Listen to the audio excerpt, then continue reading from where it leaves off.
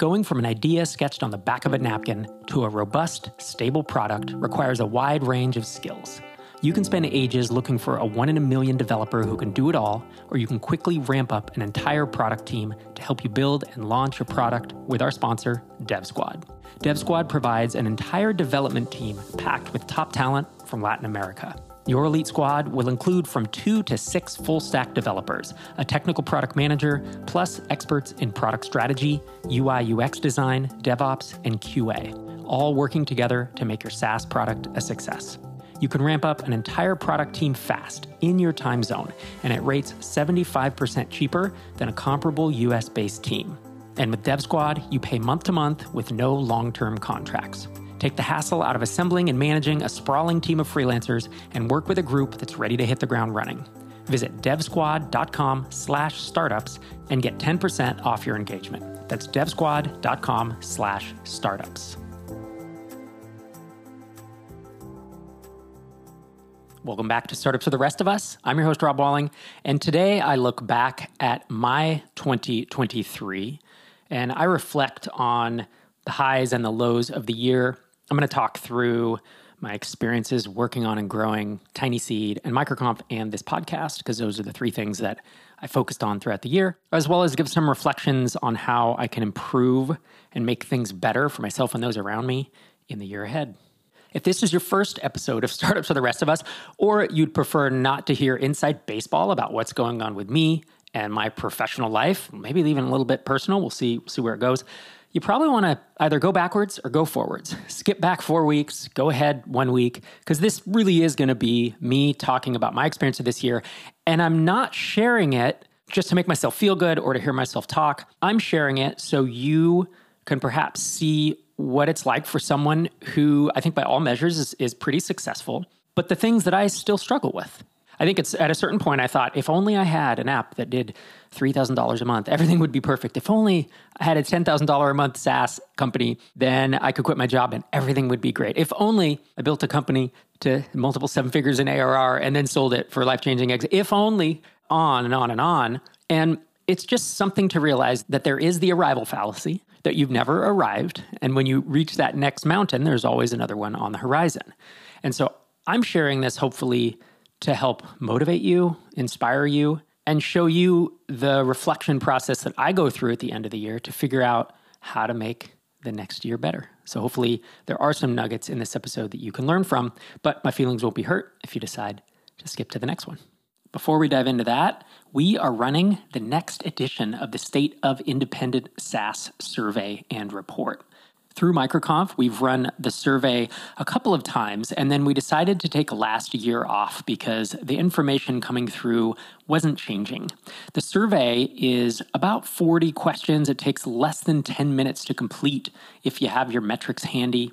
And then we take that data from what usually winds up being between 600 and 1,000 independent SaaS companies. These are bootstrapped and mostly bootstrapped SaaS companies. And we compile a report with all the key findings and helpful industry benchmarks that you don't get anywhere else. The survey closes soon. We could really use your input. All the data is kept anonymous, and every survey response we get makes the report that much better.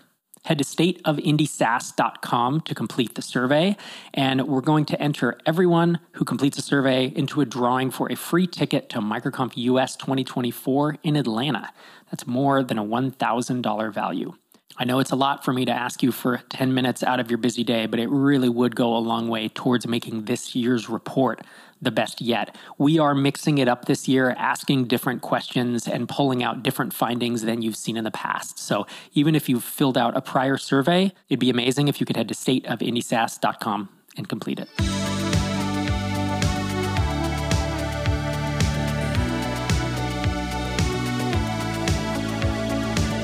If I were to describe how 2023 has felt, how things have gone, it really is almost polar opposites. It's incredible growth. I think this year had one of the largest audience growth years that I've ever had. It might be the number one year in terms of how much my audience grew. Between publishing the SaaS Playbook and doing the Kickstarter for that in May, sold about, I think, just under 3,000 copies there.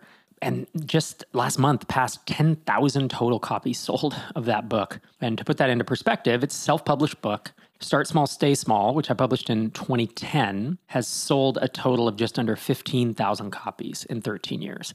And that's been amazing. I mean, that book has made me, I'd have to run the numbers, between selling on Amazon and Audible and then selling directly, it's got to be $350,000, $400,000 on Start Small, Stay Small. And the SaaS Playbook, already passing 10,000 copies sold, I will admit is beyond even the ambitious goal that I had.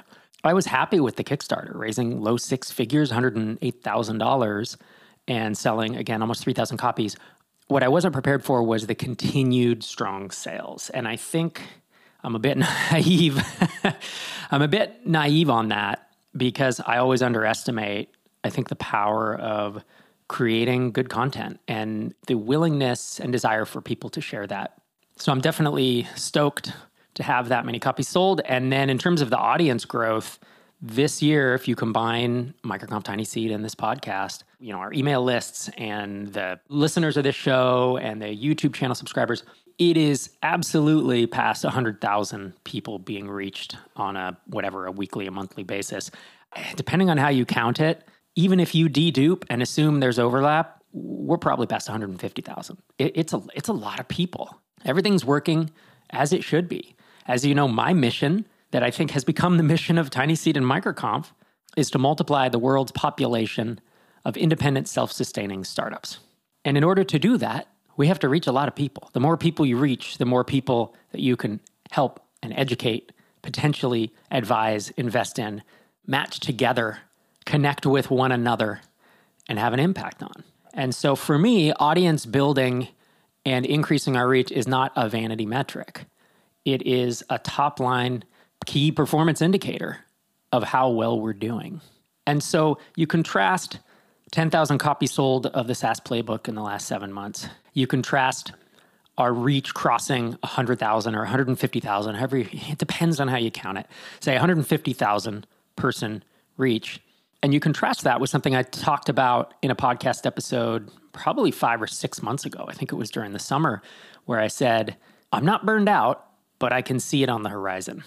And I talked in that episode about a big piece of this.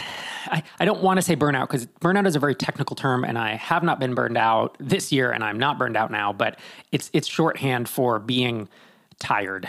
Maybe I'll say I'm tired or fatigued or world weary, whatever adjective we want to use. And for me, a big piece of that in the summer was the grind of our content schedule. I record 52 YouTube videos a year. I record 52 episodes of this podcast a year, and then 52 episodes of the MicroConf podcast a year. So you're talking 156 pieces of content that we push out. That doesn't include MicroConf remotes, in-person MicroConfs, 5 Tiny Seed events. It's a lot going on. And while, one could argue the MicroConf podcast, I only record intros. It's not a full podcast I have to do custom information for, but it's all work, right? And it is something that it doesn't go away. I don't take a vacation from it. When I take a vacation, I have to record ahead. And so the way I started getting around that fatigue or tiredness of the grind was, we started finding some folks who could help fill in on the YouTube channel. So I didn't have to record 4 videos a month. Maybe it's 3. And I started batching recording. So I would record 4 YouTube videos in a week, and then I was able to take 3 weeks off. And that worked until the fall. So this fall, I traveled more in a maybe 10, 11-week period than at any other single time in my life. And for those of you who travel a lot for work, especially if you have a family at home that you like hanging out with, I like my family. I like my house. I like Minneapolis. I like my dog. So while I don't mind being away from home, taking whatever it was, 6, 7 trips, 2 of them to Europe in a pretty tight time frame with the time zone changes and all that, it starts to take its toll on you. And there's a physical toll of kind of the sleepless nights and taking melatonin to try to get on time and then flying back and waking up at 4 a.m. and trying to operate during the day. And there's the mental toll and the emotional toll, right, of not being around, quote unquote, my people, my family at home, and the comfort and I think the stability of what we've built here in Minneapolis. And so this fall was tough. And it was a combination of things. It was a perfect storm of, we had multiple Tiny Seed events. We had multiple microconfs. And I agreed to speak at a couple of events. And, now that I published the SaaS Playbook, I'm getting speaking invites again. And around all that travel, of course, I was continuing to try to ship YouTube videos, or I would say continuing to ship YouTube videos and episodes of this podcast. As I commented on a previous episode, you'll notice there were more solo episodes than usual. And it's because I just didn't have any time to plan to record with anyone. And when I was at home, I needed to hop on it real quick. And oftentimes I had to record an episode last minute right before a flight was taking off, so I didn't have time to schedule it. And so the show must go on, as I say. And I feel like I was able to maintain the quality of the YouTube videos in this podcast, but it all takes a toll, right? And so that's what I've been reflecting on as the fall has wrapped up, because I'm done with work travel until January. I have one trip there, and then I don't believe I have any more travel until April, which is MicroConf in Atlanta. If you don't have your tickets yet, microconf.com/US. And so in a year where the podcast and the YouTube channel and our audience in general grew faster than in a year prior, where Tiny Seed was firing on all cylinders, we funded 40-something companies this year, bringing our total to more than 150 companies. And the MicroConf YouTube channel, I realized I got an email the other day that our YouTube channel passed 3.5 million total views, which is pretty incredible. And we ran, I'm trying to think of how many in-person events, I think it was like 6 or 7 successfully. Broke even, made a profit on those. We matched hundreds of folks into mastermind groups. Like, everything's working. Everything's up and to the right. And yet, you can still feel fatigued. You can still be approaching burnout. And if you don't catch it early and do something to mitigate that and make a change, then you're going to hit it. Once you get into burnout, it's really hard to undo. Usually you have to take months off. Sharon and I have a chapter in our book, The Entrepreneur's Guide to Keeping Your Shit Together, about if you're dealing with burnout. And it's pretty drastic what you need to do. And so I don't want to get there, right? So you have to make changes early, because if you ignore it, it's not going to go away. The ostrich approach to burnout, putting your head in the sand and thinking it's going to get better by itself, it doesn't work. And in fact, I've tried that in the past and it didn't turn out well. And so my thinking at this point is, all right, all this has happened. How do I avoid this next year? Because I'm in a lull now. And I say that in the most positive way that I possibly can. Relaxed, not traveling, don't have a ton of work on my plate other than things like, this podcast and the YouTube channel. And so as I look ahead towards next year, I think to myself, okay, how can I do this better? And so there are a few changes, and it's a few changes I've talked with my team about already. One is to continue to lean on my team around me to help create YouTube videos such that every YouTube video doesn't need to be me. And it looks like for the next couple months, I think I'm recording about half of the YouTube videos that I traditionally have, which is great. I'm also taking time off. I'm going to take between 3 and 4 weeks off over the holiday break here, Christmas and New Year's, and then in the early parts of January, because it is pretty quiet. And the ability to just unlock, unplug, and not feel like I have to be thinking about, I love SaaS and I love startups. I mean, this is my life. It is my life's work. It is my life's mission. It's what I think about every day. But even something you love, you sometimes need a break from. And that is the case with me right now. And so after recording this episode, I have another couple calls, and then I'm unplugging. I do have some calls tomorrow, actually. This is what always happens, right? Is I plan to take time off and things sneak in that are important and that I need to do. But that's what I'm thinking about, and that's the direction I'm heading towards, is temporarily taking some time off to recharge the batteries. I'm going to not think about work, or actually what I will wind up doing is thinking about work, but at a very high level, right? I'll be thinking about strategy and high level vision of what do I want 2024 to look like? Where do I want MicroConf, Tiny Seed, in this podcast to be at the end of 2024?